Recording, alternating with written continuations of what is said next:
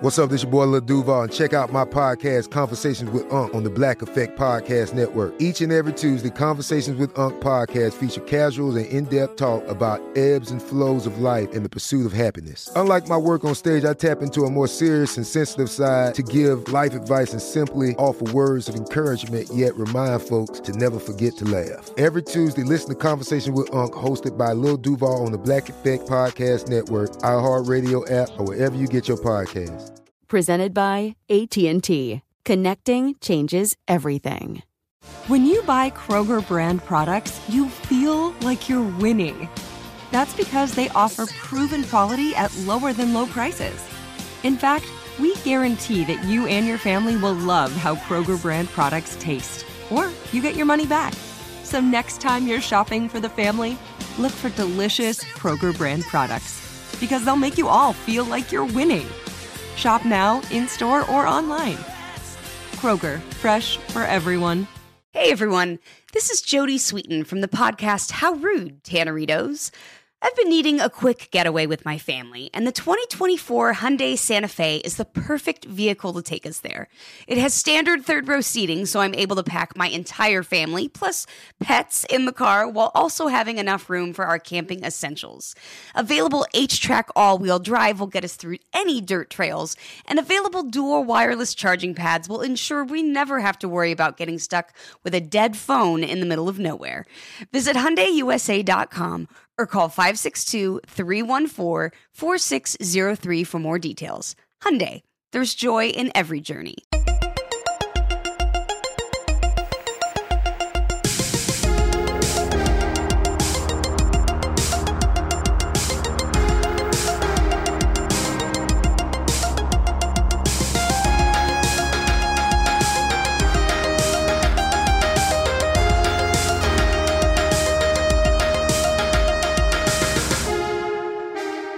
Hey, everybody, and welcome to Movie Crush. Live-a-dish, everyone. This has only happened once before, last year with Tony Hale. And this year, I went back to Sketchfest, thanks to Janet Varney inviting me like she does every year. And she lined up a great guest for me, the wonderful and talented Busy Phillips. She asked me, I say this actually on stage too, but she sent me a list of folks and asked for my top three. And I wrote down Busy Phillips 3 times because I wanted to talk to her because... for a lot of reasons. I respect her career. I respect her here 20 years in doing for herself and making her own opportunities as a woman in Hollywood and being a voice for change, and for being a mom who is out there living life in a real way on her Instagram page. She's got a huge Insta following because she's just kind of getting real about parenthood and how tough it is and how hard marriage is, and talking real about all this stuff, which I really respect. But more than anything, everyone, it was because of Freaks and Geeks. Let's be honest. One of my favorite shows of all time. What young man didn't have a crush on Kim Kelly? I was certainly among them. So got the chance to talk to Busy in San Francisco on stage. She was lovely and wonderful backstage, super, super nice, as was her husband, who was there. I'm going to try to get him on. He's a screenwriter and director and producer. But she picked the great film Kicking and Screaming, Noah Baumbach's first movie from back in my college days. And it really hit home for me. It was one of my favorite films back then. It was a pleasure to rewatch and talk about it with Busy. So here we go, everyone. Live from Sketchfest in San Francisco, Busy Phillips on Kicking and Screaming.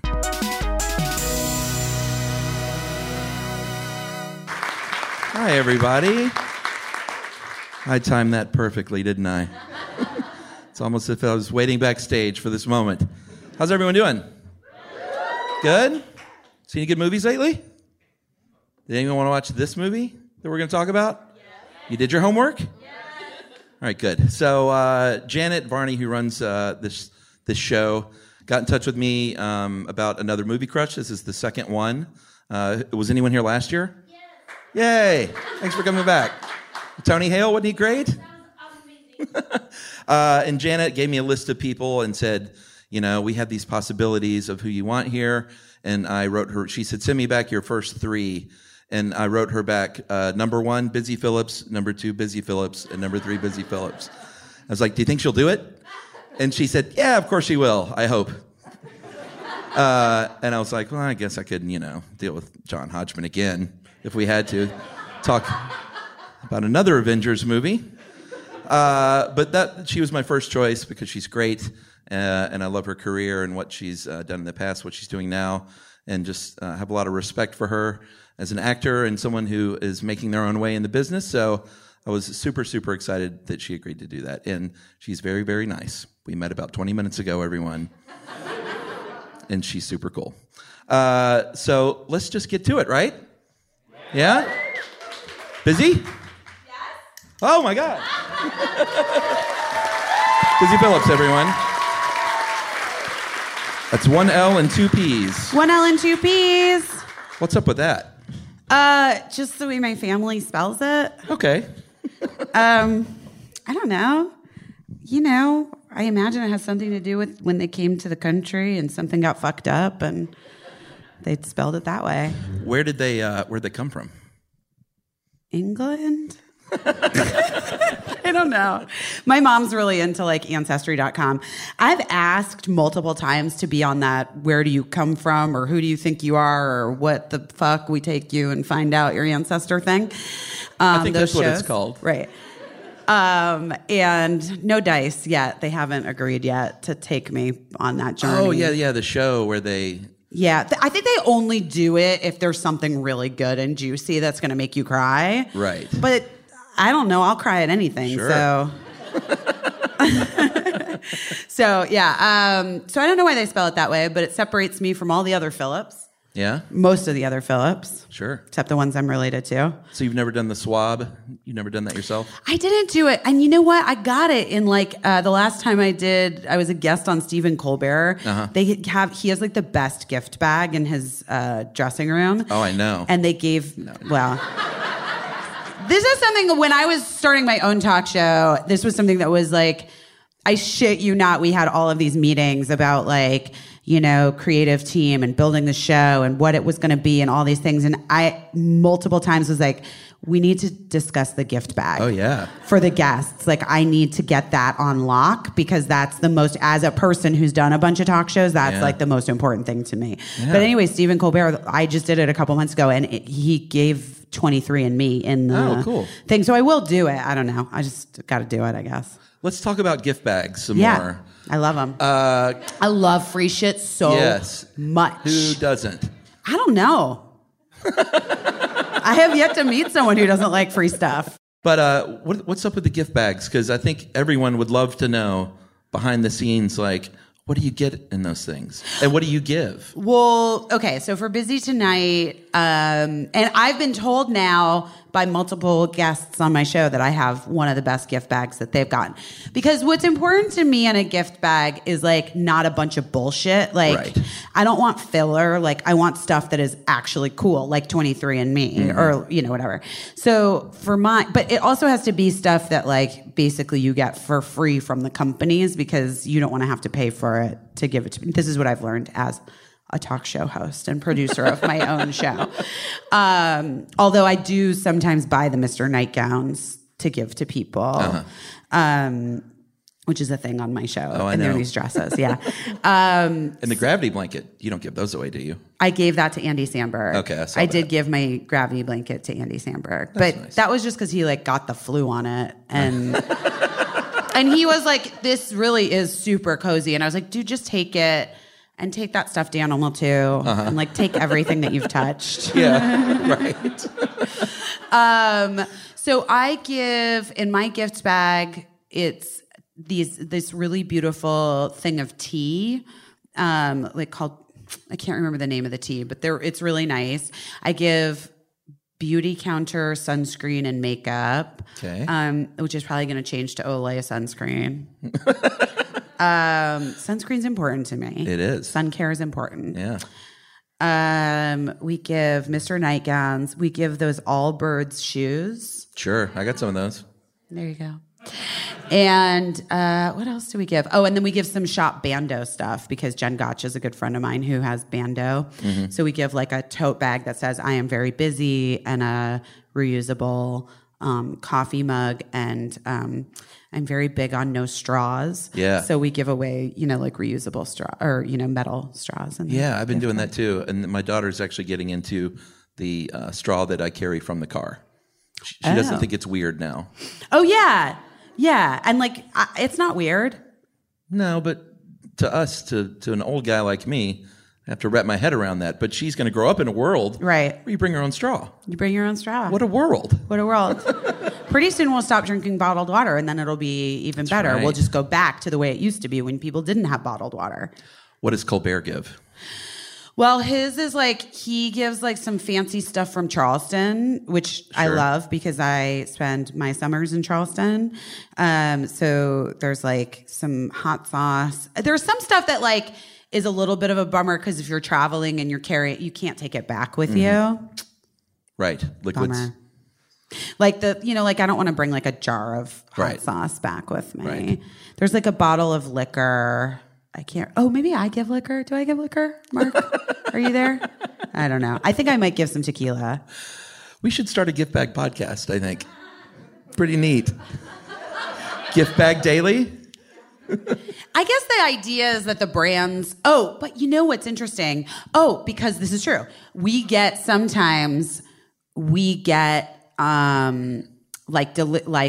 packages sent to us from brands knowing that certain guests are booked on our show. Mm-hmm. And this is specifically for Julia Roberts, or this is specifically for this guest that you are, Sarah Chalke, this guest that they know we're having on. Right. So they don't send it to everyone. Also the Mr. Nightgowns, because there is a list. They're certain people can have them and certain people they'd rather not. Wow. Not that they don't want those people to have them, but just for free. Sure.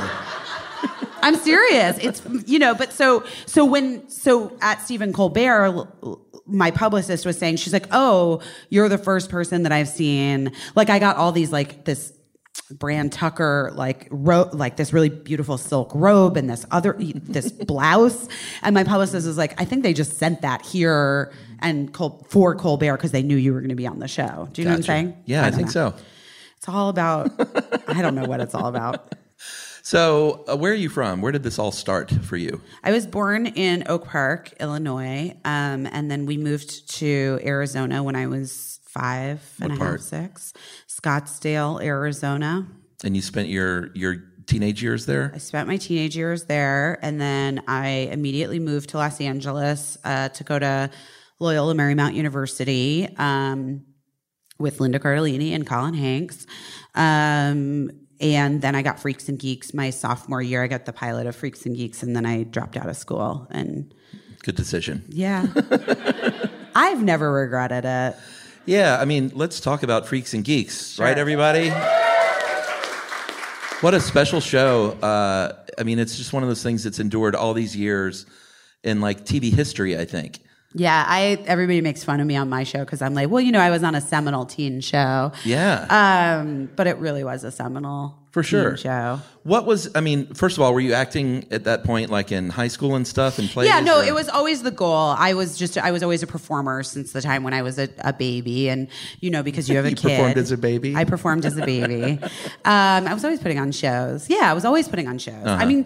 It's interesting when you have kids and you just see inherent personality things that are so unique, especially when you have one or more than one child, and you can see the differences between them and the ones that naturally sort of want the spotlight and sparkle and shine and put on the shows, and as opposed to the kid that wants to read books in their room or whatever. Right. I was the one that was always putting on a fucking show. Yeah. And so I got involved in theater very early, and I would do local theater. I begged my parents to get me an agent in Los Angeles and let me fly to LA for auditions because I had a couple of friends who did that in Arizona. Uh-huh. And my mom was no, that's not an option. You can graduate from high school and go to 2 years of college. And she literally said, at least 2 years of college. And I did 2 years at least college. 2 years of college. I did the very least. Maybe she should have gone all the way and been get through college. But she didn't. It's fine. So I was I was looking to become an actor. And I started doing stuff in high school, like kind of professional gigs when I was a little bit like junior, senior year of high school, like locally in Arizona. Right. But you had an idea that even from like living in Arizona, that this is a job that you can do. Yeah. I mean, Jack, I don't know. I just always thought that anything I wanted, I could have. Really? Yeah. That's great. Yeah. It's wild. Yeah. I don't know why. I mean, I guess I do. My parents, my mom, my mother wanted to be an actor, and her dreams were dashed by her parents. Oh, no. So, they were always incredibly supportive of my creative outlets and that I could do anything. And, my mom always stuck up for me. She was just like, I write a lot about it in my book, but my mom was just such a fierce protector of my spirit and like wouldn't let it be crushed. That's awesome. It was awesome. And because truly, this business wants to crush your spirit. Yeah. It's like that is its identifying characteristic. Well, spirit crushing. Having kids and having daughters especially, first of all, do you think they're interested? And I know you would support anything your daughters want to do because you're a great mom, but knowing the industry, it's so tough. Is it hard to reconcile with that? I mean, a little bit, but I do think. I mean, first of all, I don't think it's an industry for children, right. And so I wouldn't. I mean, I let Birdie does stuff on my show, and she did some stuff on Cougar Town. I will, but I wouldn't ever get them an agent or put them up for jobs or any of that stuff. Like, I would Judd Apatow them, but like, I'm not gonna, but I'm not gonna like put them out there to like actually get rejected at this point. Right. But if you were going to do something and have them on. Yeah. But I do think that getting through high school and 2 years of college is important. No, I don't think at least 2 years. I don't think that 2 years of college is important at all. But I do want Birdie and Cricket to both be able to express themselves in whatever way. And the jury's out. I don't know, man. Birdie thinks she might want to go. She's getting older now, and she thinks she may want to audition for LACSA when she gets into high school or for high school, which is the performing arts school in Los Angeles. And I was like, yeah, I'll help you. I mean, if you need voice lessons or whatever, they do like local theater stuff. Yeah. Their little theater programs. I wonder if the opposite can happen though, as a performer, if like your children are like, no, I don't want to do what you do at all. I think would that be happen. Hurt feelings? No, I wouldn't have hurt feelings. I would. Really? I don't know. I just feel like when a Birdie was a baby, I definitely had a thing about like that she was gonna do something other, like that what Mark and I did isn't actually like I had some weird idea that like she should be, like I don't even know what I thought, an intellectual or like I don't know, the opposite of me. I just felt like I wasn't supported enough in my education. And so like, and so I wanted to make sure that she had all of the things that I feel like I didn't have growing up, educationally speaking. Yeah. And now we're giving her all of those things, and she's still like, yeah. I'm like way more interested in creative stuff. And we're like, oh, okay, maybe that's just like inherent to a person. Yeah. It's weird. I'm sure. Maybe it's so back to Freaks and Geeks. Yes. You've done a lot of work since then. So now that you have a big thing to compare it to, like you were a kid on that show, like do you look back and realize how special it was, or at the time did you think like it's just a job or whatever? We knew how special it was at the time. We all sort of agree on that, and the feeling was always that we were doing something so cool and so different, and that it was about going to be taken away from us at any second. Like we were very aware. I will say that it was such an incredible introduction into working in television and film, in that just working for Paul Feig and Judd Apatow. Yeah. Even at that time in their careers. How old were they then? Well, to me, they were old men. Yeah. And but what were they, like early 30s? No, I think they were like late 20s, early 30s. God. And I'm not shitting you. Like, if you asked me, I mean, Judd was my dad's age. Like, I don't fucking, in my head, I was 19 when I got that job, and those guys seemed, because Judd and Leslie had just gotten married. They had, Maude was a baby. Like, they were fucking grown up old people. Yeah. And now, like, I'm like, wait, 28. Leslie's like 3 years older than me. Like, what? Like, how is that even possible? I know. Like, it's so weird. Time when fucks you're with you so much. Yeah, it really does in your like late teens, early 20s. I think they were in their early 30s when we did that show. But they, already... I think Paul, from coming from the perspective of being an actor, and Judd having had his experience on Larry Sanders, they were just so friendly to like the collaboration of it all, even with basically children, which is what we kind of were. And it was so empowering in a way that most of my friends who started acting as young as I did on different shows didn't have that experience. And like, therefore I think, didn't know to want more. Right. And so it's not surprising to me that literally all of us went on to create and to make our own ways and to do different things, because we were just empowered at such an early age by people who had been given, the keys a little bit, and they were turning to us and saying like, but your ideas are just as valid. Right. Like, that's great. It was crazy. And then to go from that to something like Dawson's Creek, where they're like, literally, you are a talking prop. Right. Like, you are here to just service what we've written. Do not stray from this. Like, you have no say in this. Yeah. Look pretty, lose 15 pounds, and like shut the fuck up. Yeah. Was a little bit disheartening.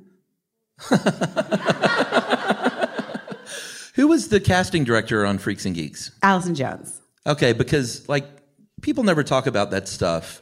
She won a thing. She won an award for it. Yeah, I mean the talent that she assembled for that is just insane. That's kind of like her vibe now. Like, that's what she's known for. Sure. Since then, is just like finding people. She did sort of an exhaustive search to find.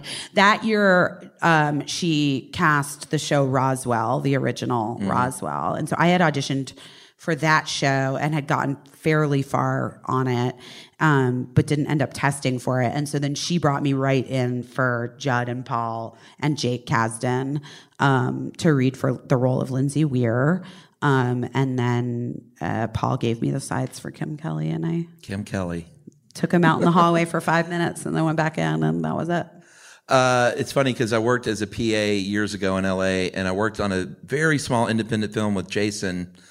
And he was, on these sets, all actors are talking about all the things they're going to do.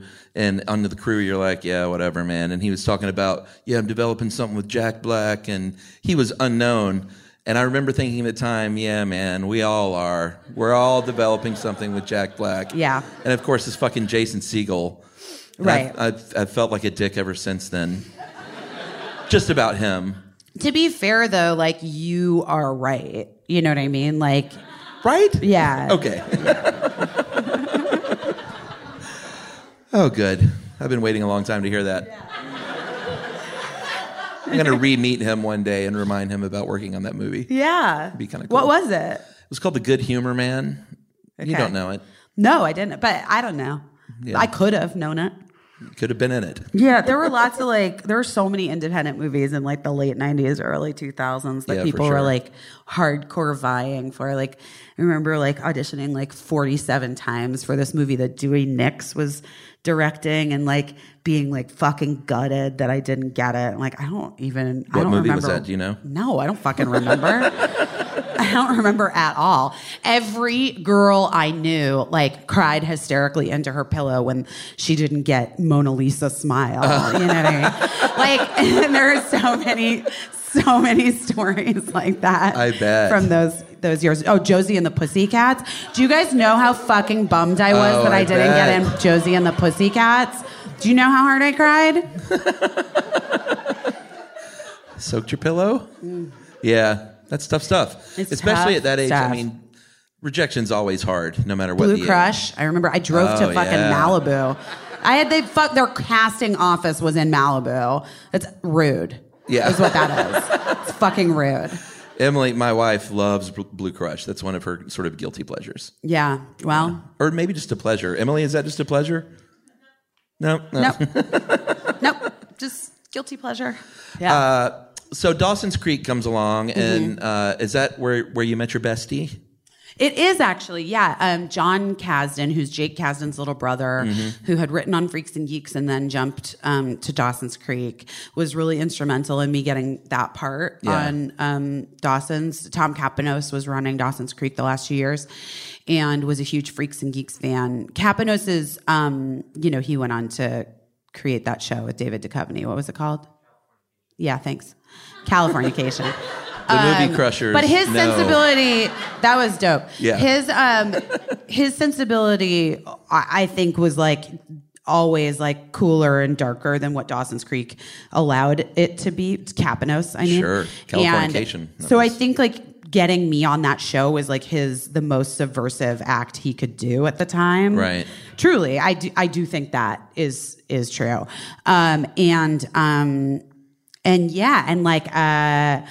So John and I were really close friends from Freaks and Geeks. We were really tight, and he was like, "You're you and Michelle Williams are gonna be best friends."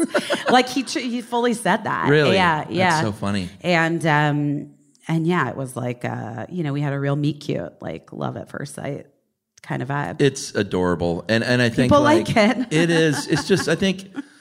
We see you guys on red carpets, and you're always there, and you're holding hands, and you just sense not just like, oh, that's so cute, they're besties, but like you really get a sense of the love and support, and like anyone who has that in their life, whether it's a friend or a spouse or whatever, it's just so important, and you guys are so public about it, and it's heartwarming. Nice. Thank you. It's really nice. Well, I like her a lot. No, but we just definitely have like seen each other through. I mean, like when we met, we just had so much in common, shared sensibility. And I know people like think that it's a little bit unlikely because, I'm such a loud broad and she's like so sensitive and small.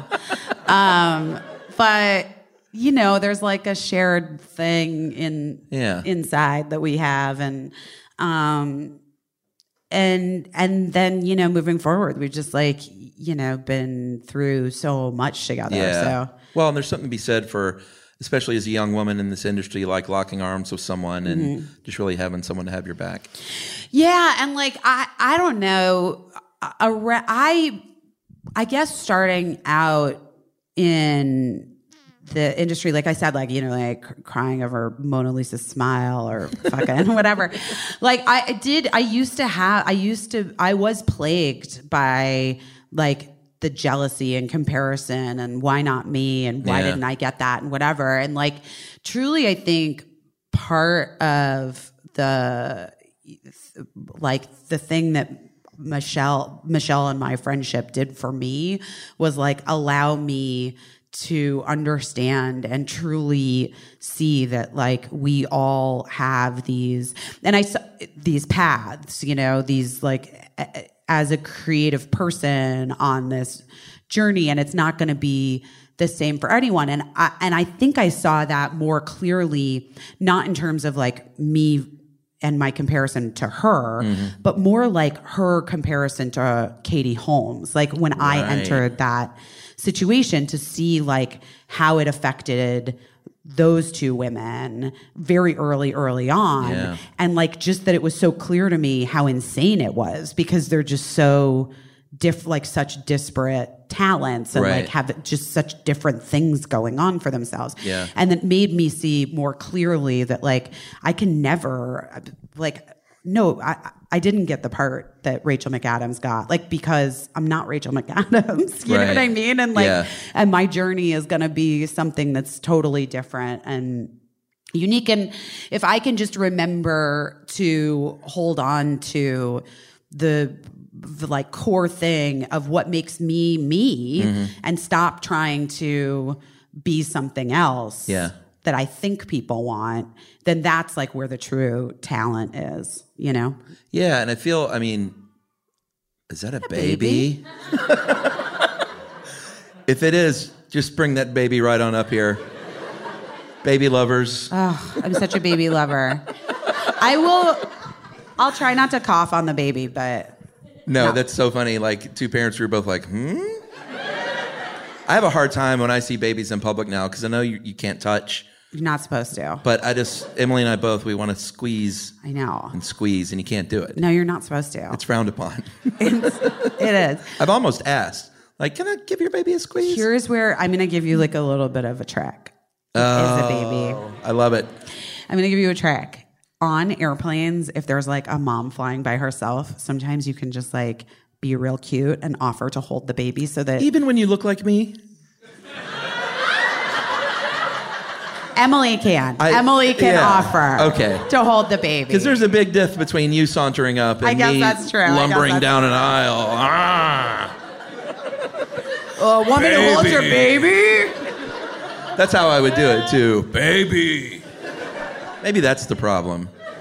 It's so funny. Mark and I were just talking because we were sitting at the Embarcadero. We were just like watching all the babies pass, and I was like, God, I would love. This is not well thought out. I was like, I would love another baby for like a couple weeks. Baby share. Let's start. I it. would love a baby share. Yeah. You know, you can, if you're like healthy and whatever, you can go do volunteer work at the hospital in the NICU and like pet babies. I just found that out. Well, you know they need petting and their parents are so like stressed out and stuff Yeah. and they need to sleep. So like you can be a little you can cuddle them and hold them and stuff. I might try to do that. You should. I know. I have a lot going on though. That's Yeah. like I might be overreaching. I just want someone to bring a baby to me and let me hold it. Oh my God. I was doing this This is why I chose you to come on the show, by the way. Thank you. I'm a spokesperson for Michael's, the craft store. Yeah, that's right. I am their first and only spokesperson ever because it was an outgoing call. I demanded my agent call them and bug them for 2 years. They're like, ma'am, we are a craft store. We do not need a spokesperson. You're like, oh, I think you do. And I was like, 100% you do, and it's me, Busy Phillips. Anyway, they fell for it. So for the last 3 years, I've been their spokesperson. I was doing a Michael's event in New York, and it's like Michael's people event. bring their kids, and Yeah. we do crafts and whatever, blah. This woman had a sleeping like 2.5-year-old that she was holding, and she was like, "Can I get a picture with you?" And I was like, "Can I hold your sleeping 2-year-old?" And she's like, "I would love it." And I had actually, it was like right when my book was coming out, and I was super stressed because of all this like clickbait press that was happening about this James Franco story that was in my book, and it was like really, really bumming me out and upsetting me. For a myriad of reasons, one of the main ones being that like the irony was not lost on me that like I had written a book about how as a woman in this industry, it's been really difficult for me and I feel like I've often been reduced. And then like I wrote a fucking book about it and then all the headlines were reduced to being about a man. Right. But anyway, so I was like having a really hard time. And so this woman gave me her sleeping 2-year-old baby. And I held that little girl for like 45 minutes while she napped. And a little bit I said to the Michaels people, I'm like, are you guys okay that I'm just doing this? And they're like, yeah, you're fine. You're good. Just hold the baby. That's so sweet. Oh, that baby was so cute. What else happens at a Michaels event? Mostly just crafts. So you're doing crafts with people? I do crafts with people, yeah. I shoot these like commercials for them that go on their YouTube channel and like get, put in Facebook or whatever. I don't know where they go. I tweet them out. They're called make-offs, the Michaels make-offs, and we get other people. Like, they try to get, like I've done them with, like, Nick Cannon, and Snoop Dogg did one, and... Wow. And we do, like, a crafting competition. Like, it's sort of making fun of, You had a craft off with Snoop? Yeah, I did a craft off with Snoop. His were wild, you guys. I did one with Wiz Khalifa, and on his Instagram, 5 minutes before we got to set, he posted himself smoking out of this thing that was marijuana? Oh yeah, but it was like a long pipe thing that had like 7 holes, and in each of the holes was a giant blunt. So it was like 5 minutes before we're going to film the make-off. And he's lighting them all and like sucking it. It looked like a flute. It might have been a flute. Right. It's like a pan flute. It was like a little pan flute that he was smoking blunts out of. He got to set, and you can watch the makeup online. It's fine because we were able to edit it. But for the first, I want to say 15 minutes, he did not speak. Oh, yeah.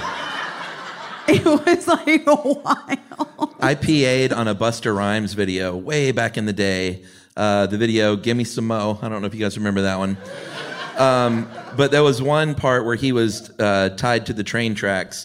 So he was laying down, like tied up in rope. And my job as the PA was to put the blunt in his mouth as he smoked it and just stand to the side. And he would say, "Come on, dog." And I would give him some more. And I felt so fucking cool. I was just like, all right, I've made it. That's amazing. Yeah, well, and Emily, we told you she used to produce music videos, and there are some crazy stories from back in the day when like they paid $500,000 to shoot a music video. I don't feel like that happens anymore. It doesn't happen anymore. No. I did a music video almost 2 years ago for Grizzly Bear, and awesome. Losing All Sense is the video. I'm sure you can watch it online. I loved it. It was really fun. But like, yeah, I think it was like the budget was like, I don't know, $5,000. Yeah, it's a different time. Low pro. Yeah, she doesn't do that anymore. No. For that reason. Hey, this is Jodie Sweetin from the podcast How Rude, Tanneritos. As a nostalgic voice from your past, I'm here to remind you that amongst the stressful and chaotic existence we live in 2024, you deserve to get away. It's time for a vacation, no matter when you're hearing this. And let me tell you how you'll get there. The 2024 Hyundai Santa Fe. Want to bring the family to the mountains with the Santa Fe's available H-Track all-wheel drive? Well, it's got standard third-row seating and available dual wireless charging pads for the kids who just want to stare at their phone and not talk to you. You know what I mean. Visit HyundaiUSA.com or call 562-314-4603 for more details. Hyundai. There's joy in every journey. This is Amy Brown from 4 Things with Amy Brown. Today, healthier is happening at CVS Health in more ways than you've ever seen. It's wellness destinations for seniors, including select locations with Oak Street Health and CVS Pharmacy. It's doctors, nurses, pharmacists, and everyone in between offering quality care and support virtually, in person, and on the phone. It's in-home evaluations through Signify Health and meeting mental health needs through Aetna. And those are just a few of the ways that healthier is happening. To see more, visit cvshealth.com/healthier happens together. CVS Pharmacy, Oak Street Health, CVS Specialty, Signify Health, and Aetna are part of CVS Health. Eligibility and services vary by location and individual. If you use paper, you're a human. But if you choose paper, you're a papertarian. Someone who lives a paper-based lifestyle because it has a positive impact on the planet. And also because it's the easiest choice you'll make all day. Seriously. It's as easy as reaching for boxed instead of bottled water. It's as easy as opting for beauty products that come in paper packaging. It's as easy as grabbing eggs in a cardboard container. And that's all in one trip to the grocery store, which, if we're being honest, you were planning to go to anyway. But paper isn't just an easy choice. Papertarians know that it's the smart choice, too. Because paper comes from trees. a renewable and sustainably managed resource. And paper products are designed to be recycled. In fact, when you choose products that come in paper-based packaging, those fibers can go on to be recycled up to 7 times. So why wouldn't you go papertarian? I'll wait. Learn more at howlifeunfolds.com/papertarian.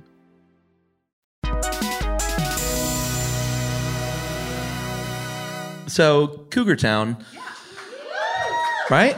I'm curious, like Courtney Cox is a legend, obviously, from Friends, but what was she like as a boss? And like, I mean, that was her show, right? Yeah. Like, what was she like behind the scenes as an executive? Yeah, she's the best, like the best person. I had a really great experience on that show. 'Cause that's a hard job to run a show, and not showrunner, but right. She wasn't the showrunner, but executive produce a show. And star in it. And she's in every scene, basically. I mean, she was just very, from what I could see. And then, she ended up basically being like our supervising director. She ended up directing like more than half of the Cougar Towns by the end. Because directing is something that she really loves to do. And she was getting much more into it toward the end of the run of the series. But she was always like, she's just like a boss ass bitch. Like she just is. Like she has like all these things. She handles all her stuff. I don't know. Like it was impressive to watch her. Yeah. She would be watching cuts of the show at lunchtime. Yeah. She would be like going to the editing room. She giving her producers notes. And then in terms of on set, she was really more just an actor when we were on set. Occasionally she would like have notes that she would talk to the director or the producers about, but it's probably hard to draw that line though, and switch that off and go into performance mode. Yeah. Well, I mean, from the producing standpoint, I mean, when she was directing, and I got to direct an episode as well. Oh, that's awesome. Yeah. Was that fun? Yeah, I was really good at it. Was it nerve-wracking or was it? Yeah, I was super scared going into it. And I was really only doing it because 2 of the male actors had done it the year before when I was, I had just had cricket. Uh-huh.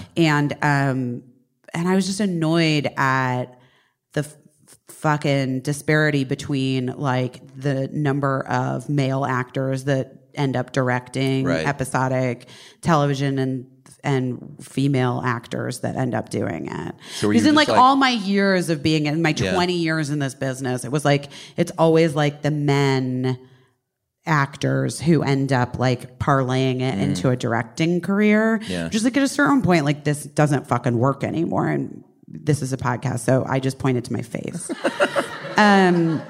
Like it falls away. Like you do, even for men too. Like there's a certain point where you're done. Right. And you want to be able, if you want to like continue to work in the industry, you have to like figure out different ways to work.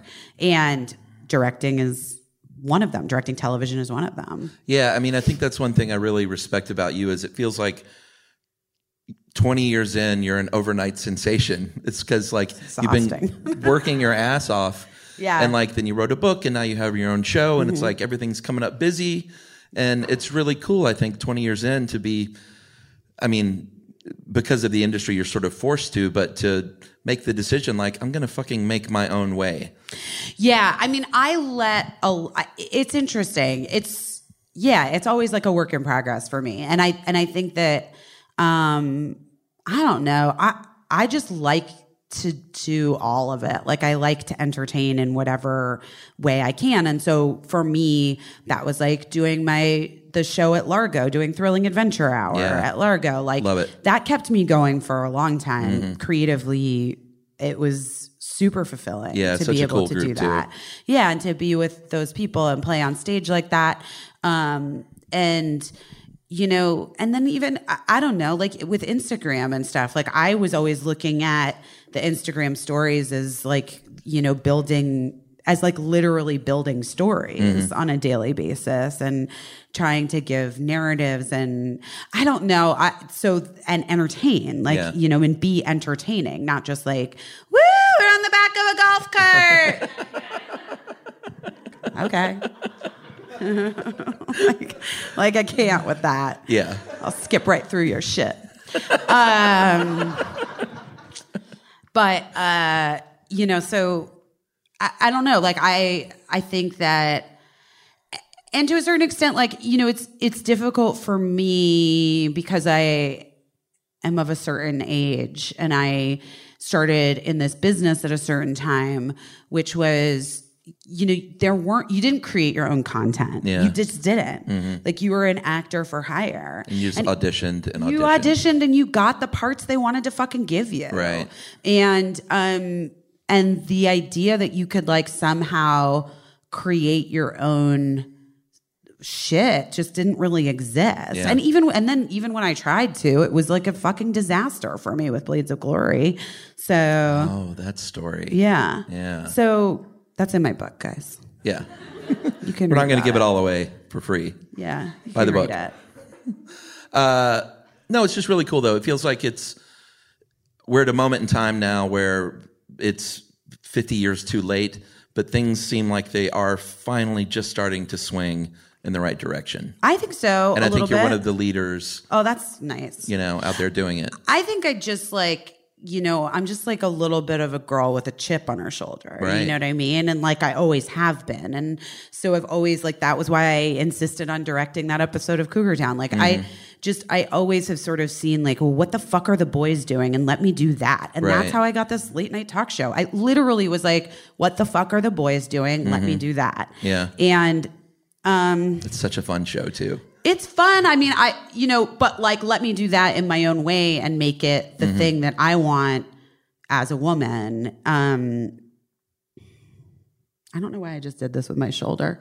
It felt freeing for a second and now I regret it. I'm gonna put that back down. Yeah, thank you. I mean, it's not without a lot of like thought and time and energy. No, you don't stumble into your own talk show. It's exhausting and super fun and every day is a challenge. Yeah. We had the craziest day.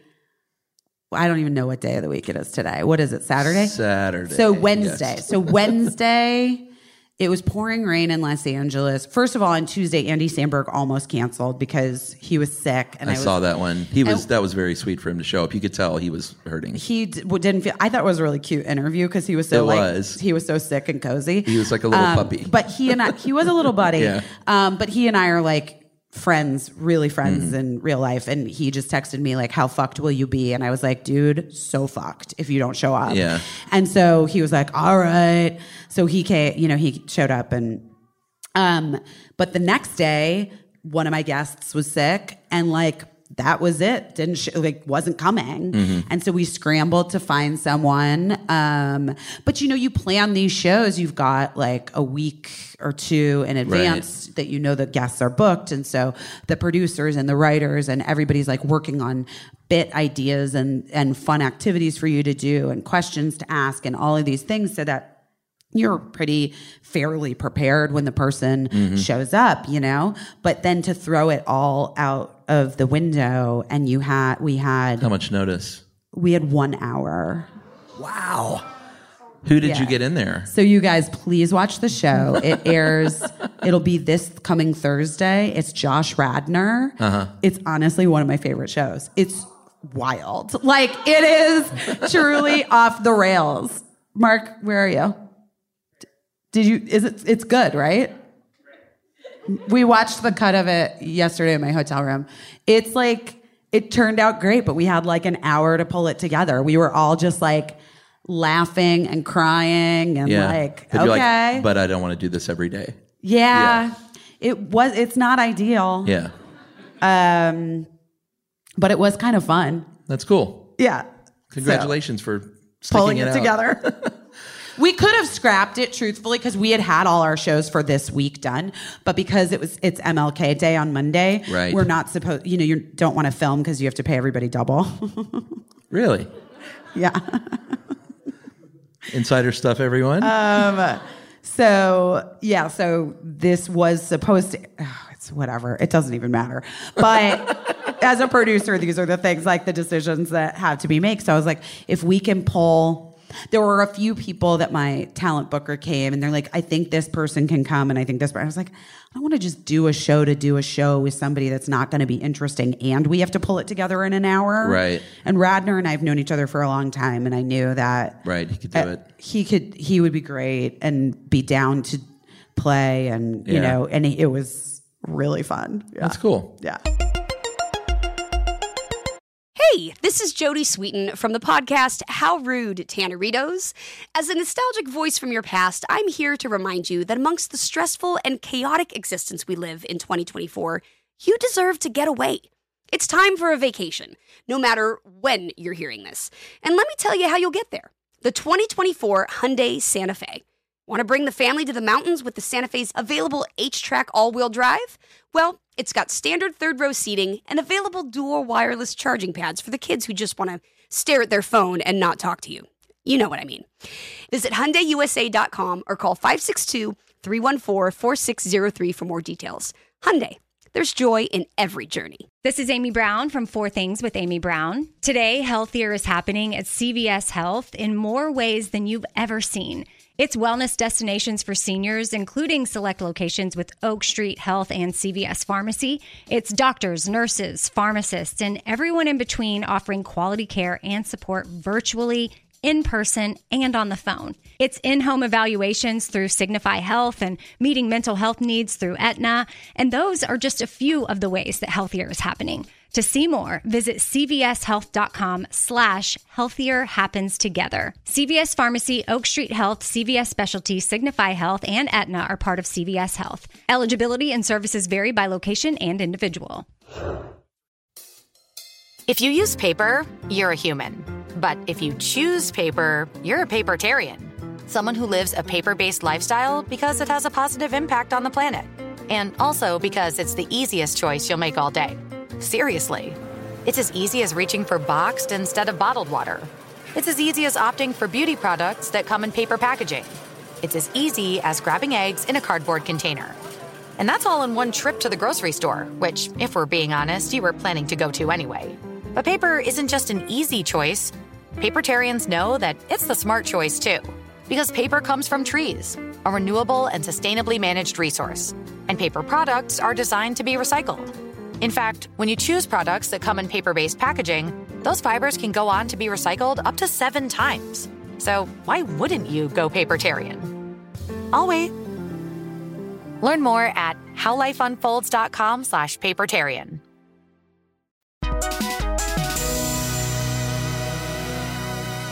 All right, I feel like we should get into our movie now. Let's talk about the movie. Kicking and Screaming from 1995.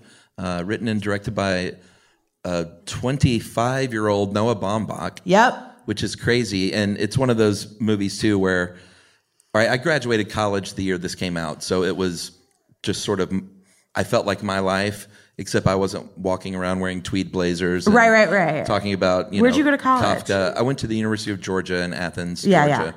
And it was great, and we had Everyone a lot of fun. just listened to REM and it was like Michael pretty Stipe much. all the time. And looked around for Michael. Where's Stipe Michael? everywhere.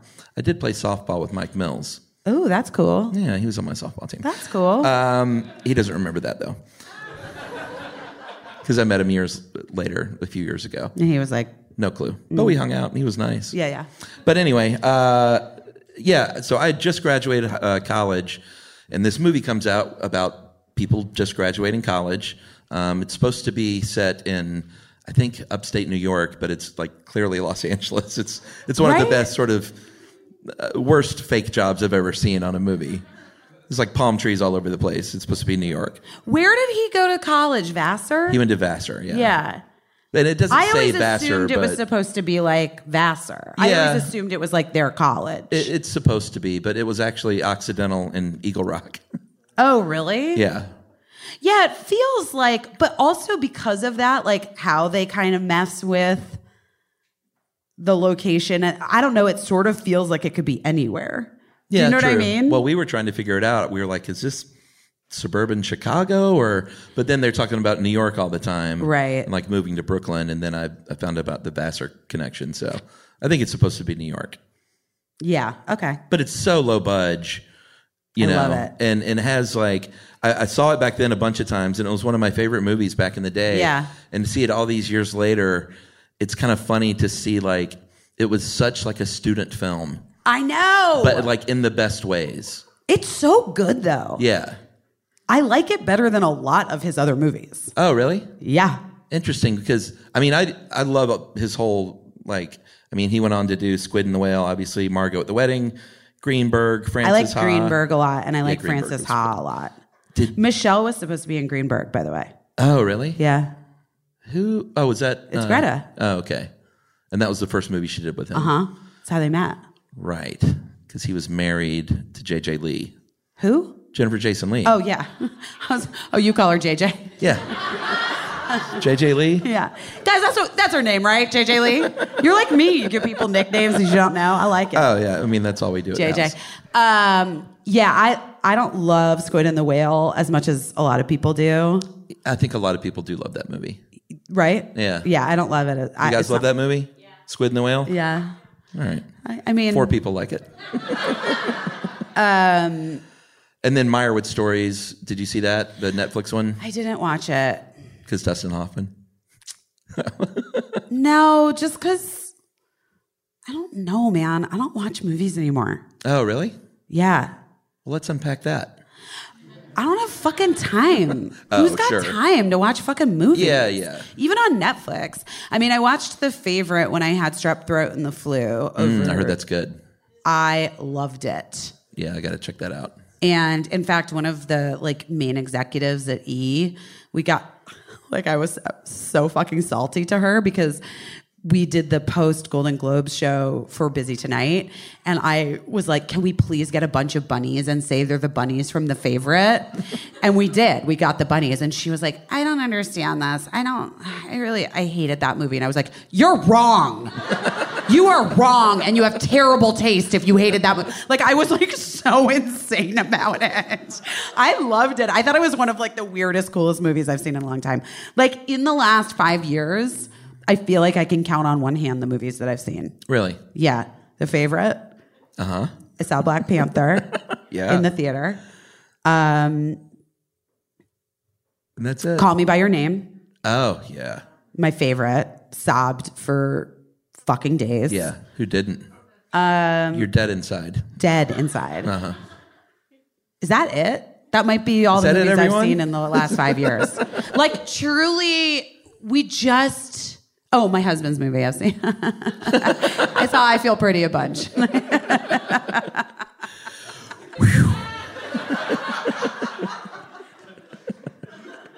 Just that whole red carpet thing. Well, I saw it so many times.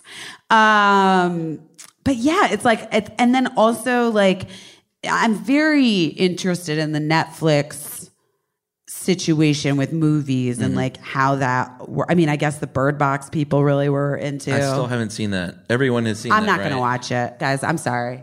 I'm not going to watch it. It's still happening? I have a hard time with children in distress movies now. Can't do it. It's tough. Yeah. I can barely read peoplemag.com. Yeah. You're not joking. No, I'm not joking.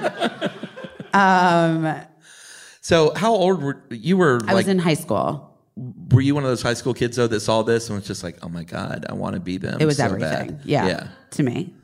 I just like, I remember seeing this movie when I was probably 16 years old. It was 95, so yeah, kind of middle high school. Middle high school.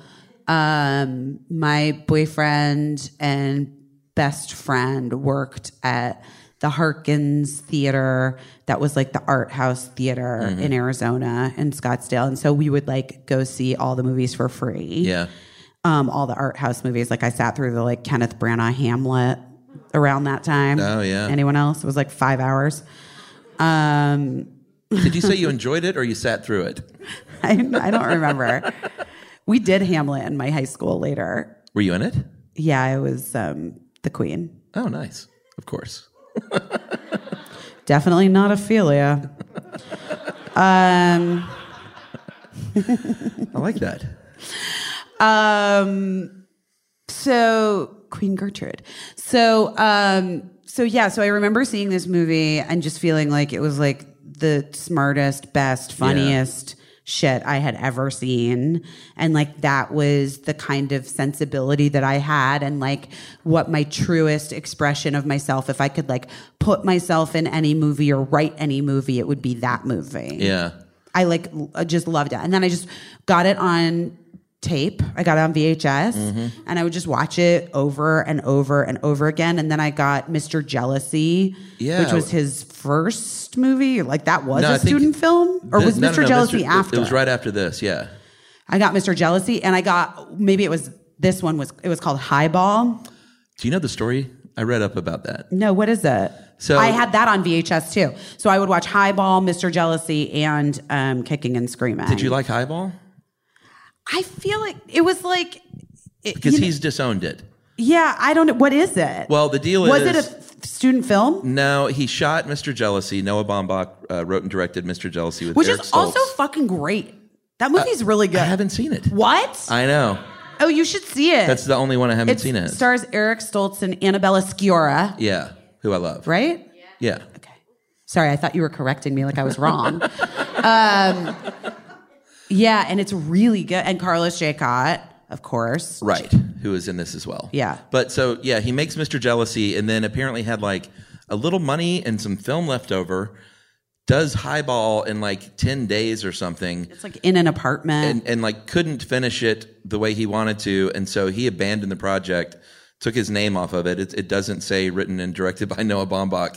He made up 2 different names for writer and director and disowned it. And he said that they released it without his permission on whatever, on DVD or VHS. I had it on VHS. Yeah. So I still haven't seen that one because he's just like, nope, not my movie. It's like a little bit like The Anniversary Party, like not as good as The Anniversary Party. I love that movie. Yeah. Yeah. It's like that thing. It's like takes place at a party, like all in one night type deal. Yeah, he had some leftover film. He had some leftover film. Yeah. Oh, I love The Anniversary Party. Oh, so great. Waiting for someone to pick that one. So shoot, I wish I would have. Oh, that's right. We can do this again. The character names just kill me. Grover, Otis, Skippy. Yeah. It was like, what was he doing when he was naming these characters? No one's Miami. Oh, that's and right. Parker Posey plays Miami. Yeah, who, I mean, I still adore her, but this was that mid-90s period where she was just like the queen. On fire. Yeah, it's like every indie movie. Party I felt Girl. Like, yes. I did Party Girl. You know Guy Branum? Yeah. He was my guest for Party Girl. That was his pick. Oh, that's a great pick. Yeah, that's perfect for him. I loved it. I loved Parker Posey. Parker Posey, when I was a young person thinking about being an actor, that was who I looked up to, was Parker Posey. I wanted to be Parker Posey. Yeah, I love the scene with her and God bless him, that guy's not so great, the guy that played Skippy. Yeah. But that scene that they have together where after she had cheated on him with Max, and she's just sitting there and she's just like, just this. Your face. All of it. And your hair. I hate it. It's so out. Parker Posey. Get out. Get out. It's so cute. Out.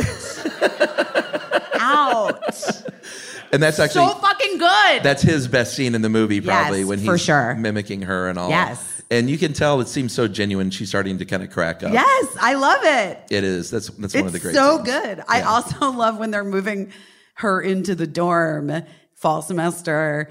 And he's like, oh, the trusty fan. Everybody brings it and uses it. And she's like, I use that fan all the time. Yeah. All the time. I don't know why she just cracks me up. I know. She just always has this self-assuredness that you feel like is her. Like, I've never met her, but she seems like that's who she's like on screen, you know. Do you know her? No. Really? No. That surprises me. It surprises me, too. I would have thought by now. But she's a New York bitch, and I'm an LA bitch. Oh, sure. Yeah. So it's different. Different coasts. Yeah.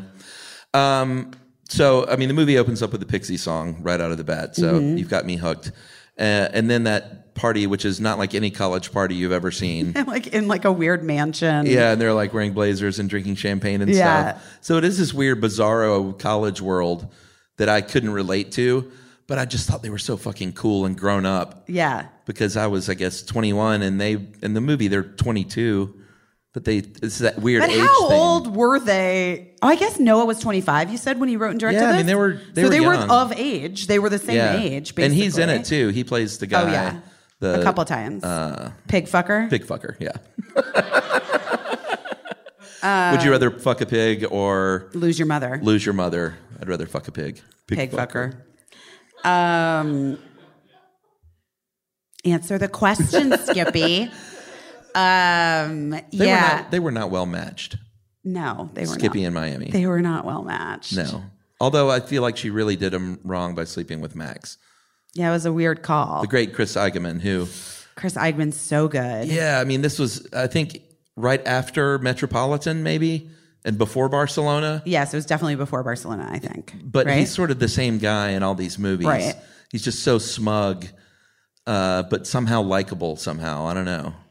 Yeah, he's got that thing, that dick thing that you're like into it. Yeah, for sure. But of course, he ends up with, what's her name? Cara Buono? Yeah, Cara Buono. I think who that's ended right. up on Mad Men. Yeah, I mean, she did a lot over the did a lot of years. stuff. And I was talking to Emily this morning. It's funny because Olivia Dabo, I thought, was just going to be this huge star. She's so good in this movie. She is so good, and she's so charming and like lovable. I love that thing with the retainer. I love it. Always taking her retainer out, and I wondered whose choice that was. Yeah, I wondered that too. If like, did they build it? They didn't have the money to build her retainer. Was that real? Maybe it must have been real, right? It might have been. Like, I don't see a Taking it low out. budget indie being like, let's build her a retainer so she can take it in and out. No. I'm sure they didn't. Yeah, but like I don't know. Maybe that was her idea. I don't know. It's a great It's very cute. idea. And I read a review from back then that hated that said she was always doing this annoying thing with her retainer. And I was like, it wasn't annoying. Sometimes It was people are endearing. idiots. Yeah. They miss what's truly great about something. Well, I feel like... And it makes it like so grounded in reality. Like everybody Yeah. knows that girl, like, you know, that girl. Yeah. Did you ever do like writing intensive classes? Where did you ever, you know, like where you sit around and you read your writing and then Oh, yeah. other people critique it? I was an like, English major. It's the worst. Okay. Yeah. Oh, okay. So yeah, so It's awful. there was also that. Yeah. I loved those scenes. Yeah. Where he was like reading his like pretentious stories. Yeah, and she sort of And she like, digs at him. yeah. Well, those to me like are my favorite parts of the movie are the flashbacks. That's sort of the through line Yeah. of their relationship because it opens with her leaving him to go to Prague, and then they tell the story in flashback of how they met, and those are really sort of the sweetest parts of the movie, I think. Yeah, I agree for sure. I just also think there are so many. It just speaks to like what an incredible writer Noah Baumbach is. There are so many lines in Kicking and Screaming that jump out and are so memorable and repeatable. Oh, I've been to Prague. Oh, I've been to Prague. Well, I mean, I haven't been to Prague, but I know that thing. That's one of the best lines. You've been to Prague? Oh, I've been to Prague. I've been to Prague. But it also sort of felt like I used to try and write scripts and stuff, and I still do for fun. And it had that student filmy thing of like he took every funny line he ever wrote on his legal pad and like stuffed it in his first movie. Right. Most of Carlos Jacot's character is just those like funny lines. Yeah, he's great. He's so good. I've worked with him still a around? bit over the years. Oh, really? Yeah. I really like him a lot. He sells like a pilot every year as a writer, I feel like. Oh, what? Writes and sells I pilots? think he likes, I feel like he has pilots a lot. He's Otis in the movie, by the way. And he and Noah went to college together. We're good friends. Oh, okay. I didn't know that. Let me tell you a story, Chuck. Let's hear it. So I think this is in my book. I don't think it got cut. So this was my favorite movie. I was fully obsessed with these bros. And when my first pilot season, when I had my agent, the year that I got Freaks and Geeks, this actually is like part of how I got Freaks and Geeks. I got an audition sheet from my agents, and it was for a pilot called The Acting Class that Imagine Entertainment was producing, and NBC was supposed to be doing. And the writers were Carlos Jacot and Noah Baumbach. Wow. And the director was Noah Baumbach. And I like flipped out. Like this, I was, 19 years old. So where was he in his career? Was it right after this? Yes, this would have been 1990. He had done Mr. Jealousy. Okay. This was 1998, the pilot season of 1998. So I went in it was my first year. So I went in for the casting associate. She brought me back for the casting director. The casting director was like, I would love to bring you back for the director and producers, which is like means Noah Baumbach. So they brought me back in. I did my scene for them. I was really funny. And it was Noah and Carlos in the room. It was like so thrilling. And as I was leaving, I like stopped the door and I was like, I just have to say, I don't know if this is the thing that you're supposed to do in auditions because I've never done this before, but Kicking and Screaming is my favorite movie of all time. I can't fucking believe I'm in this room. This is so exciting to me. And just like, thank you. And I'm so happy to meet you and thank you and goodbye. I was like, okay, great. So then I get a call and they're like, my agent or my manager was like, so it's a little weird. NBC hasn't fully committed to making this pilot. They were like, Imagine was kind of like going through the casting process to see if they could like get someone attached that would push them into making the pilot. But instead, what they're wondering if you'll be willing to do is do a table read as this character. Like they love you. You're their first choice. If you'll do a table read of this pilot at NBC to try to convince NBC to like fully commit to making the pilot. So I was like, fuck yeah. Yeah. So I go and it's me, an unknown Adam Scott. Oh my God. An unknown Nia Vardalos. Wow. Playing one of our acting teachers. Carlos Jacot. Jim Lear, who's also Lear? What's his name, Mark? John Lear. John Lear, my other half of my brain, as my husband, Mark Silverstein. John Lear, who's also in this movie, with the long hair. He's like, was he like one of the cavemen? Yeah. He started that, right? The like cavemen that sold insurance or whatever, and then they got a TV show. Right. That weird thing that happened. That was a thing that happened, guys. Yeah, anyway, John Lear, Carlos Jacot, Nia Vardalos, Adam Scott, me, and there was somebody else, but I can't remember who. But anyway, we do this fucking table read, and it was so exciting. Like Noah worked with us for a couple hours. It was like being directed by Noah Baumbach. That's so cool. It was so cool. We did the table read for all the NBC executives. Brian Grazer came because it was Imagine. Wow. Which was really exciting. It was all so exciting. We left NBC. I remember walking to the parking lot with Adam Scott. The sun. I remember this moment so fucking clearly. I also kind of have a photographic memory, but the sun was setting and I was like, I lit a cigarette because I smoked then. I was 19 and gave him one. And I was like, this is so exciting. We're going to like do this fucking pilot. And he was like, oh, this isn't getting made. Like Adam was like already, he had done nothing and was like already cynical and jaded. He's like, oh, this isn't getting made. And I was like, it's not. Kid. No, I was like, it's not. And he's like, yeah, no, there's no way they're making this pilot. And I was like, oh, okay. Well, it was really nice to meet you. He's like, yeah, best of luck to you. I hope you get something this year. I was like, okay.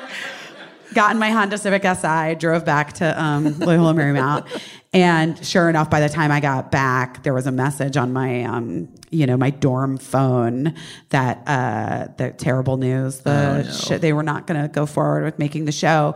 But Grace Wu, who was the head of casting at NBC, wanted me to come in in that week to have a general meeting. And that general meeting, she gave me the script for Freaks and Geeks and was like, I'm going to make sure they see you for this. You'd be perfect for it. Yeah. Crazy. And whatever happened to Adam Scott, right? I know. Old man Scott. So funny. He's like been that way since we were children. Really? Yeah. It's so funny. It's so funny.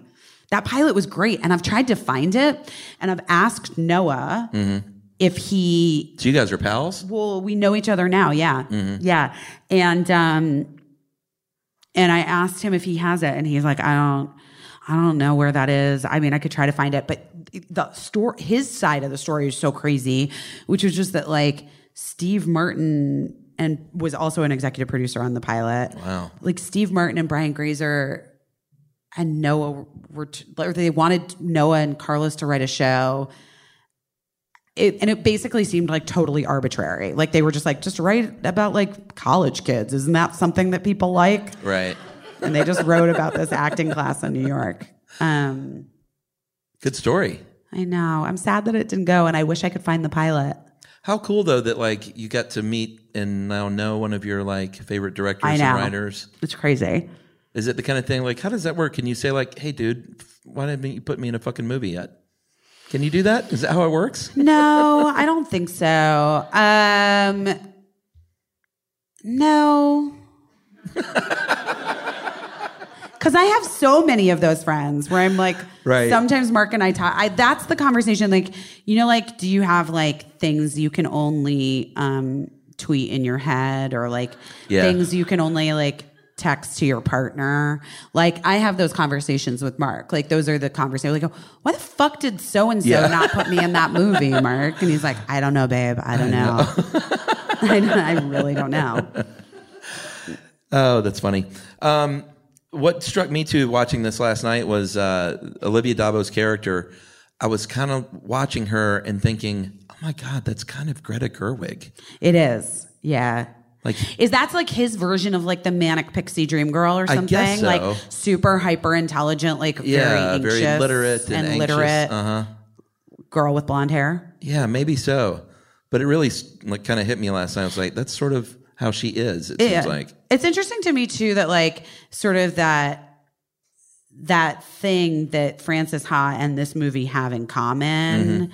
That sort of you know, like aimless, like not knowing what the future is bringing or where you're supposed to be going thing is the thing that I like relate to so deeply in both of his films. Like it's what I like most. Is like people trying to figure it out and failing. Yeah, I mean, and that's what this whole movie is sort of about, the great unknown, and that moment when you're graduating college and or 2 years into college, and you're like, what's out there for me? And there's that. It's sort of exciting, but it's also scary as hell. But I feel like looking back, though, you're a kid. Yeah, you're like like actual children. Yeah. Like literally babies, crying babies. But you think that you're so grown up. I know. And they did in this movie. They were all playing grown up. I know. It's so funny. With and their Eric blazers Stoltz is supposed to be like the old man. He's 28. And he's 28. Well, and at one point, Cara Buono's character calls Josh Hamilton Old Man River, and he's 22. Which or no, like, is it how old are you? And he's like 22, and she's like, Old Man River. Right. And then who's the actress from Entourage? Oh my God, Perry. Yes. Gilpin? No. Emily who? No, Perry Reeves. Perry Reeves, right? She's in this as like freshman, the freshman that Grover sleeps with, trying to get over Jane. Right, and she takes her top off and like has like a really awkward trying to be sexy moment. Yeah. And Marissa Ribisi's in it. Yeah, Marissa Ribisi is in it. I don't even know she's credited. She's roommate. Is like, she the roommate? Yeah, like he goes to sleep with another freshman girl in the dorm. And it's like they're on the little twin bed next to the other people that are having sex in the other twin bed. Did that happen in college? That wouldn't definitely did not happen at my college. Not to me. People having sex. Oh my God, these people are nodding. Nodding, yes. You had sex like with your roommate in the room? Ew. I wasn't having sex at all. All right. So, fair enough. I'm not the guy to ask. I see the baby in the back, by the way. Oh, really? Yeah, I saw that baby head back there and a little baby Bjorn. So yeah, they're all playing adult. The great unknown is in front of them. She's going to Prague, and it's really sad. But you get this great love story sort of happening along the way, and it ends with that great Oh, you really got to let me, the best monologue of all time. Say it. You got to let me go to Prague. Just let me go to Prague. Yeah. And he knows, and he follows her out and says, if I kissed you. Oh, and like the very end, if we had been dating, you'd be delighted probably. And he's like, I just want us to be an old couple so I can do that. And it's just like such a sweet line. It's so sweet. I get a little choked up when I think about it. I know. It's really sweet. I just wish we could do that. Ugh. And it was just such a great ending. And like, to look back now at Noah Baumbach's career, it was like the seed. And I love going back and seeing the early work of like some of my favorite writers and directors and actors, because you can see that seed there. It was a little amateurish and a little student filmy, but just so endearing. But you see like the talent that was there, like, ready to go. But that's why I feel like it's always remained one of my favorites. It's like, just because it is sort of rough around the edges. And then you also like have, I guess, in the grand scheme of things, you get to see all the films that came after and like where it goes. Yeah. So it really does feel like the beginning of kind of an amazing journey and career. For sure. He was 25. 25. I tried to get the budget for this. I couldn't find it, but it couldn't have been much, I wonder. It was in that great time though, and I talk exhaustively about it on the show, about that sort of early to mid 90s indie film explosion that happened. It was just so exciting. Sleep With Me. Yeah. I bet you like that movie. I love that movie. Yeah. What were some other ones? Well, Metropolitan and Barcelona, of course. Right. All those really talky. What are some more, everyone? So sort of those. Oh, well, geez. Right. I love all those movies. Dudes, I saw Before Sunrise the night before I took my big European trip. Oh, good. And I was like, oh, man, here we go. Julie Delpys are just going to be... How many Julie Delpys did you find on that trip? I literally did not kiss a human being on that trip. Not even a little makeout sesh. Nothing. Zero Julie Delpys. Negative Julie Delpys. Julie Delpys, in fact. That's how many. Once Julie Delpy and I tried on clothes next to each other at a store, and it was very exciting for me. Really? Yeah. That would have been exciting for me, too, It was exciting. It was exciting. I remember it very clearly. It was years ago. It's funny. Like, the only other thing I have on here that I see is baggy clothes. In the from the thing? Yeah. From the movie? It's just funny to look back at the 90s and like everything was so baggy. It's all coming back, dude. Really? Yes. Those huge pants with pleats and stuff. I don't know. I think it's all about to happen. Yeah? Yeah. I saw a Friends episode the other night with Chandler had these big baggy pleated pants with a t-shirt tucked in and like kind of pulled out though over the belt. Yeah. A little poof. That was my move. It's just so funny to see that. Like, wow, that was awful. Because you always think in the moment that you're in, it's like, no, this is how people dress. Yeah, this will not look stupid in 20 years.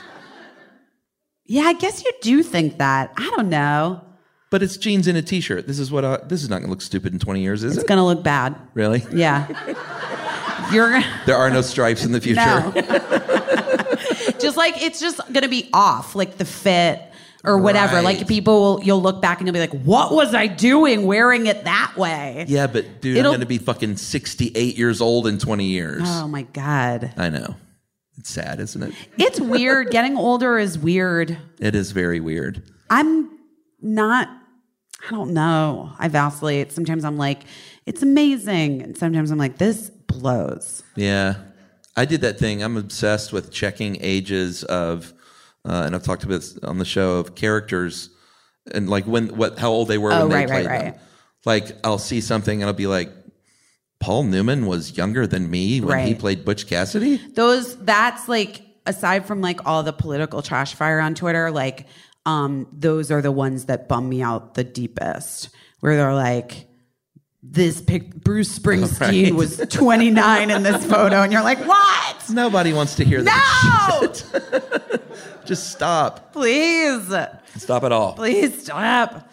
I know, it's crazy for me too, like, because I feel like even in thinking about like what you were saying right at the beginning, like when I did Freaks and Geeks, like Judd seemed so old and he was like 30 2 years old or Crazy. something like that. And He was an infant. he was like, yeah, much younger than I am now. Yeah, it's crazy. All right, so we've got 12 minutes left. We finished with 5 questions. Oh, okay. What's that? I didn't tell you about this. Oh. Well, to be fair, you didn't really tell me about anything. No, that's right. It's so Chuck. Number 1, what's the first movie you saw in a movie theater? Karate Kid, one of the Karate Kid movies. I don't know which one, but it was early 80s. And this is like weirdly sort of a tragic story for me, which is that my parents got my sister, they got 2 tickets to the Jackson 5 Victory Tour. Oh, man. And so they were taking my mom was taking my older sister, and they like only could afford, like only got 2 tickets. Yeah. And so the consolation prize that they tried to make seem as cool was that my dad was taking me to see the Karate Kid, but even at like age 4 or whatever Right. I was, I like knew that it was bullshit. Oh, that's so sad. But also, all right. Sure. Does anyone else have that thing too, where they're flipping through the cable guide and they see Karate Kid and you're like, oh, fuck yes. And you turn it on and it's Will Smith's son. And you just go, oh, God. Hoodwinked. First R-rated movie you saw, period. Okay.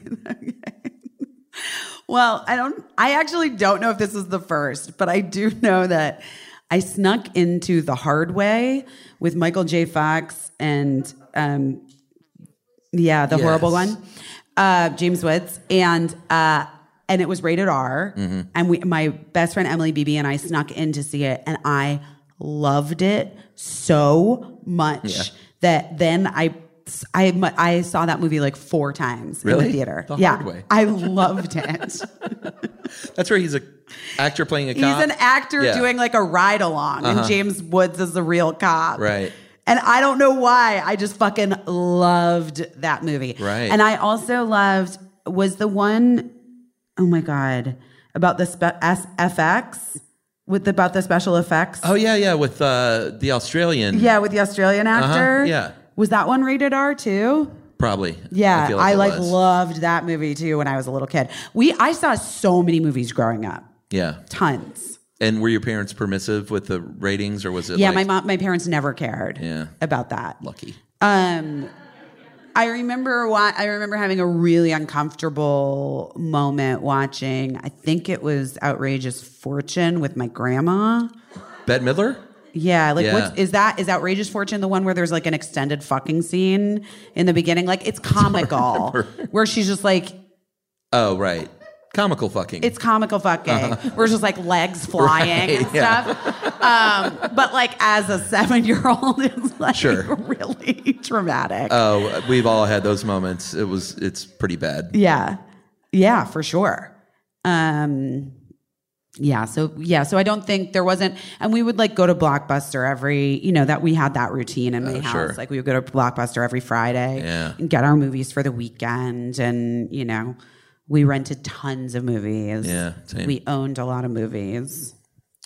The Hard Way. And what a great guy James Woods turned out to be. I know.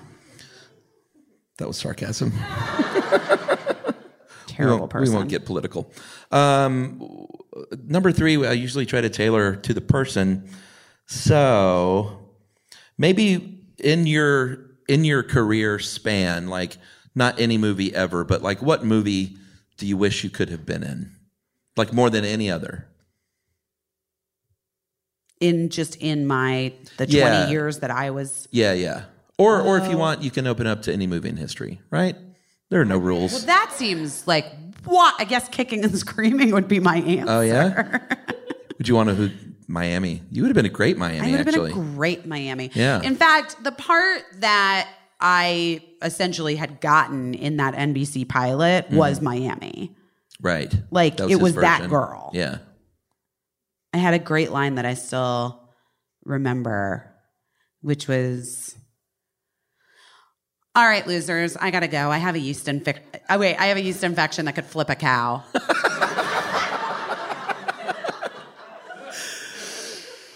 I could hear Parker Posey. You guys, Yeah. there's a similar thing going on there. I love You're her. like the blonde, you're the LA version. That's what I told you. I'm an LA bitch. Yeah. Will you leave a bad movie? Will you walk out of a movie? But by the way, though, I would have rather been the Olivia Diabo's part. Oh, okay. Interesting. You didn't expect that. Did not expect Yeah, that. I know. Yeah. I'm I can see that. unexpected. I would have liked to have played that part. What line? What's your line for her? Like, what's your favorite line from her? One thing I love is how she keeps coming back and saying, I thought of a great retort to what you said yesterday, and I would just like to say that right now. Yeah, I thought It's of a very great cute. retort. When you said, I always liked, you're not a fair weather friend, Grover. You're a foul weather friend. You're only happy when people are suffering like you. Yeah. That's a tough line for a 21-year-old. Yeah. Yeah, that's a good one.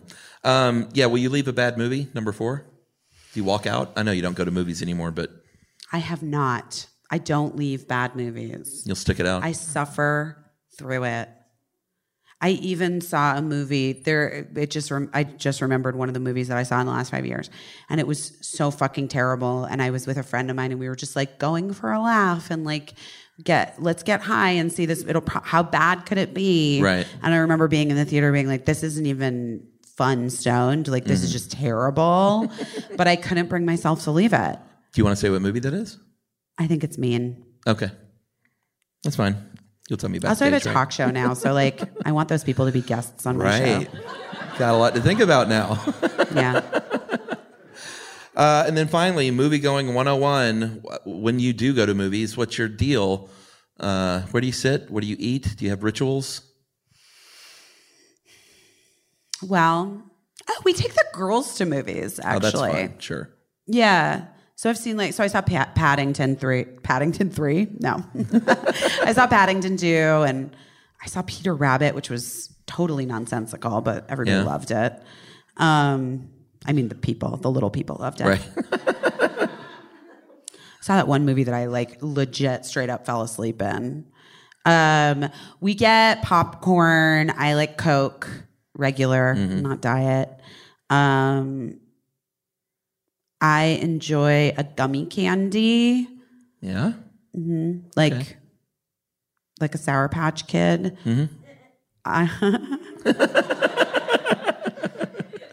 I love dots. What are dots? Dots are like those little mounds of gummy. Oh, I don't know those. They sell them in movie theaters. Little mounds. No? Don't know the dots. We always only now at this point go to the ArcLight in Los Angeles, where you like get your seat picked out for you. So It's the only way to go. it's the only way to go. I like to sit like midway up, middle. Yeah. I'm a middle seater. Yeah, I mean, most people are, but we have had some weirdos on the show that, like, John Ronson, the author, sits, I think, front row, far left, or something weird, because he's from Wales. He's like, I know no one's going to be there. I was like, well, of course not.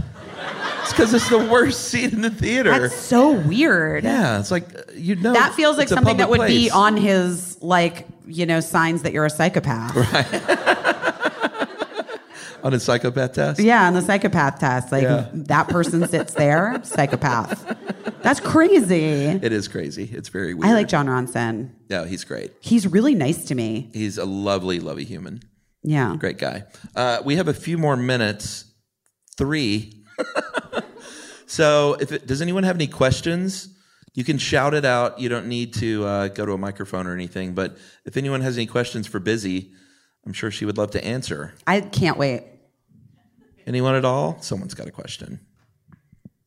Nope. Okay, there we go. Who's your, like, you've already had Julia Roberts, but who, besides Oprah, who's your number one guest pick for Busy Tonight? So that was dream guest for Busy Tonight. Yeah. Well, and I already had Julia Roberts, like you said, and I'm not allowed to pick Oprah. So she said other than Oprah, because everybody knows Oprah is my number one. Sure. I don't know. That's interesting. Like I really want to have some like musical guests on. We just don't have the money for it. And I want to try to figure out an interesting way to have music on. So I would say, I love like Phoebe Bridgers, the singer Phoebe Bridgers. Yeah, you would like that too. And I don't know, I need to, it's hard for me because I feel like I know so many people and like, so that's why like the Oprah thing is like totally aspirational because I've never met her or, I'd be very curious to sit with her. But like, Patti LaBelle to me was like a total surprise. I mean, obviously she's a legend and I guess like I would want someone else like that, like a legend, like Barbra Streisand would be incredible. Somebody who it would just be fascinating to sit with and chat for 20 minutes. Babs, she'd be great. Babs would be great. Patti LaBelle was amazing. She gave me her home phone number after. She like loved me. Wow. She really loved me. Like I feel like she could be my grandma. I'm not kidding. Oh, that's sweet. I know. And I'm going to go to Palm Springs for her show next month. And she really wants me to drive her to the show. Really? Yeah. She was like it was not a bit. Like she really, wow, that's she great. really, really wants me to drive her to the show. That's so cool. I mean, I'm for sure going to film it. But yeah. Anyone else? We may be out of time, but we may have time for one more. Anyone? Oh, good one. Oh, wow. Well, it used to be like, I loved Singles back in the day, and I loved the Romeo and Juliet soundtrack, of course. Mm-hmm. Boy, Singles. What a movie. Oh, Singles, so good. Has anyone done that? No, not yet. Really? I could talk my head off about that one. That's a good one. I love Singles. This was hard to, like, when I got the email, like, just pick your favorite movie, I was like, I don't know. It's not fair. It's not a fair question. It isn't. Yeah. Because there are so many great fucking movies. Yeah. But I do need to commit to seeing more movies. Maybe I will. It's too hard. I don't know how to do it anymore. Also, going to the movie theaters kind of stress me out now because I'm a very anxious person. Right. You get bothered too, I imagine. Not in LA. No one gives a fuck. They all think they're famous. Oh, okay. But no, but it's more like I have mass shooting fears. Right. Yeah, like I'm Yeah. I get like very uncomfortable in malls and Gotcha. whatever, dude. It's the time we're living in. No one's making any changes, so I guess I just won't see movies. Yeah. Well, I think that's the perfect way to end, everyone. Sorry. Give it up for Busy Phillips. I'm so sorry. Thanks a lot. It was great. And thanks for coming, everybody. Thanks, It was guys. wonderful.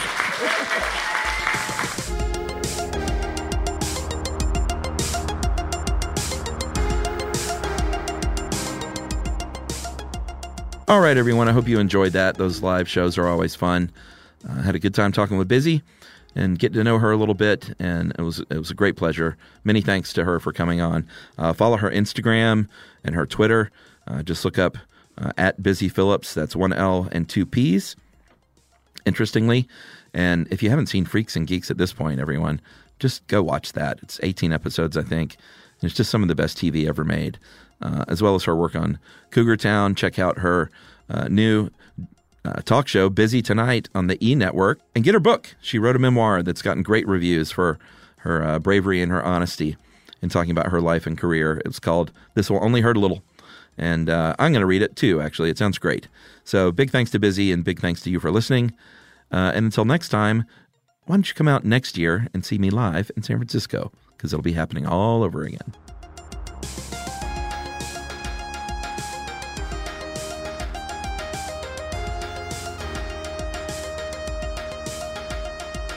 Movie Crush is produced, engineered, edited, and soundtracked by Noel Brown and Ramsey Yunt at How Stuff Works Studios, Pont City Market, Atlanta, Georgia. This is Malcolm Gladwell from Revisionist History. eBay Motors is here for the ride. With some elbow grease, fresh installs, and a whole lot of love, you transformed 100,000 miles and a body full of rust into a drive that's all your own. brake kits, LED headlights, whatever you need, eBay Motors has it. And with eBay Guaranteed Fit, it's guaranteed to fit your ride the first time, every time, or your money back. Plus, at these prices, you're burning rubber, not cash. Keep your ride or die alive at ebaymotors.com. Eligible items only. Exclusions apply. This is Amy Brown from 4 Things with Amy Brown. Today, healthier is happening at CVS Health in more ways than you've ever seen. It's wellness destinations for seniors, including select locations with Oak Street Health and CVS Pharmacy. It's doctors, nurses, pharmacists, and everyone in between offering quality care and support virtually, in person, and on the phone. It's in-home evaluations through Signify Health and meeting mental health needs through Aetna. And those are just a few of the ways that healthier is happening. To see more, visit cvshealth.com/healthier happens together. CVS Pharmacy, Oak Street Health, CVS Specialty, Signify Health, and Aetna are part of CVS Health. Eligibility and services vary by location and individual. Hey everyone, this is Jody Sweeten from the podcast How Rude, Tanneritos. I've been needing a quick getaway with my family, and the 2024 Hyundai Santa Fe is the perfect vehicle to take us there. It has standard third-row seating, so I'm able to pack my entire family, plus pets, in the car, while also having enough room for our camping essentials. Available H-Track all-wheel drive will get us through any dirt trails, and available dual wireless charging pads will ensure we never have to worry about getting stuck with a dead phone in the middle of nowhere. Visit HyundaiUSA.com or call 562-314-4603 for more details. Hyundai, there's joy in every journey.